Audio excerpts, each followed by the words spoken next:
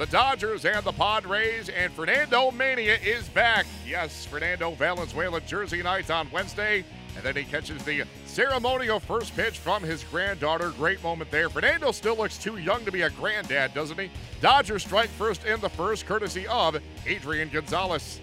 Two-out runner. Trouble down the left field line. That is going to be fair or foul. That's going to be fair. That's going to be extra bases. That's going to be off the track and in his lower seats there over that 3-foot wall on left. And Adrian's done that for the second time in the series. A double to the left side. He did it opening day. Here's the 2-2, and that one is on the outside corner. Strike three called. Good curveball. Margot swings and misses at a 3-2 fastball. Back-to-back strikeouts for Hill, and a 1-2-3 top of the third. Hunter Renfroe got a curveball, and he hammers it to deep left center field, and it's gone.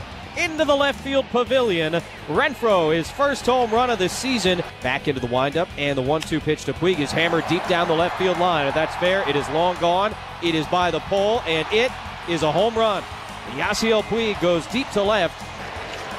A converted catcher at 6'5" and 275 delivers ground ball. Adrian Gonzalez. Hill underhand on to cover. The pitcher Jansen is there.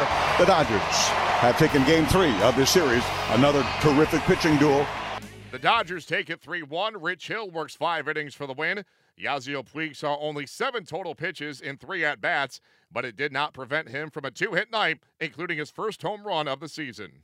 The Padres received good pitching on Wednesday night, but it was not enough to overcome the Dodgers as San Diego fell by a 3-1 final. Here is Padres skipper Andy Green. Hey, Andy, hard-fought ball game. Trevor Cahill just maybe a couple mistakes early on that cost him.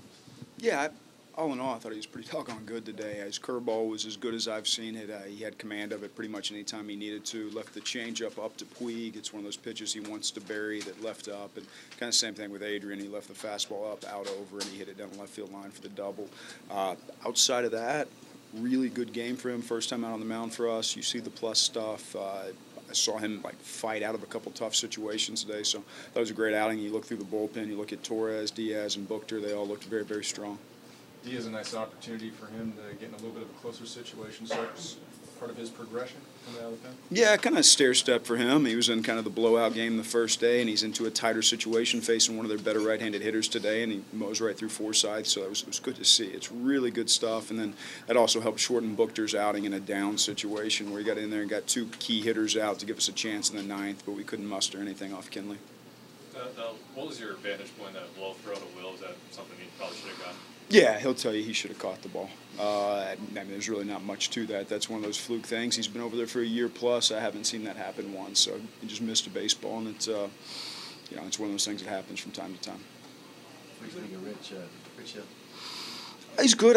He gave us a lot of opportunities to draw walks. We took some of those opportunities. We had some good at-bats early. Margot had the one to lead off the game.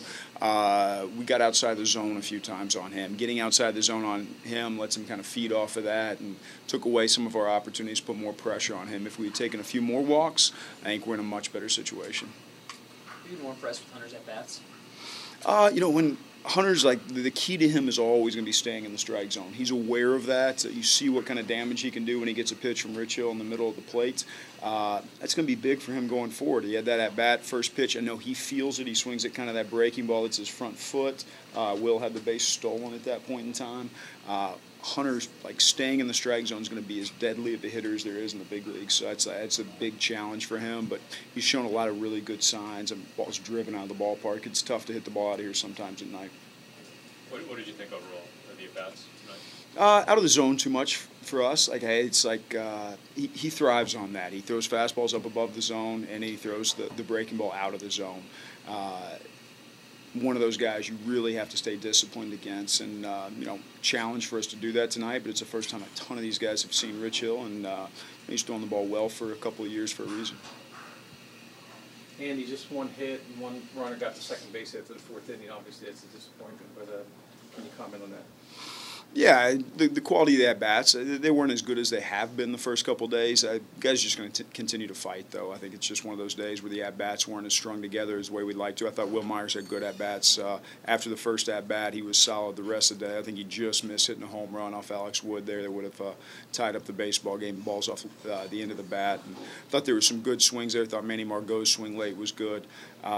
Just didn't string anything together. With Renfroe, is the power going to lead to the walks, or is the patience going to be what leads to what we saw today? Patience will lead to more power. The more he stays within his strength and stays within the strike zone, he's going to hit more and more home runs. And like the willingness to take walks usually leads to more home runs. So it's a challenge, though. I mean, you look through his minor league pedigree; it's been a challenge for him to take the walks. But I mean, it's ridiculous power when he hits a baseball. So it's we still want him aggressive. So he's walking that fine line, and he's learning that right now.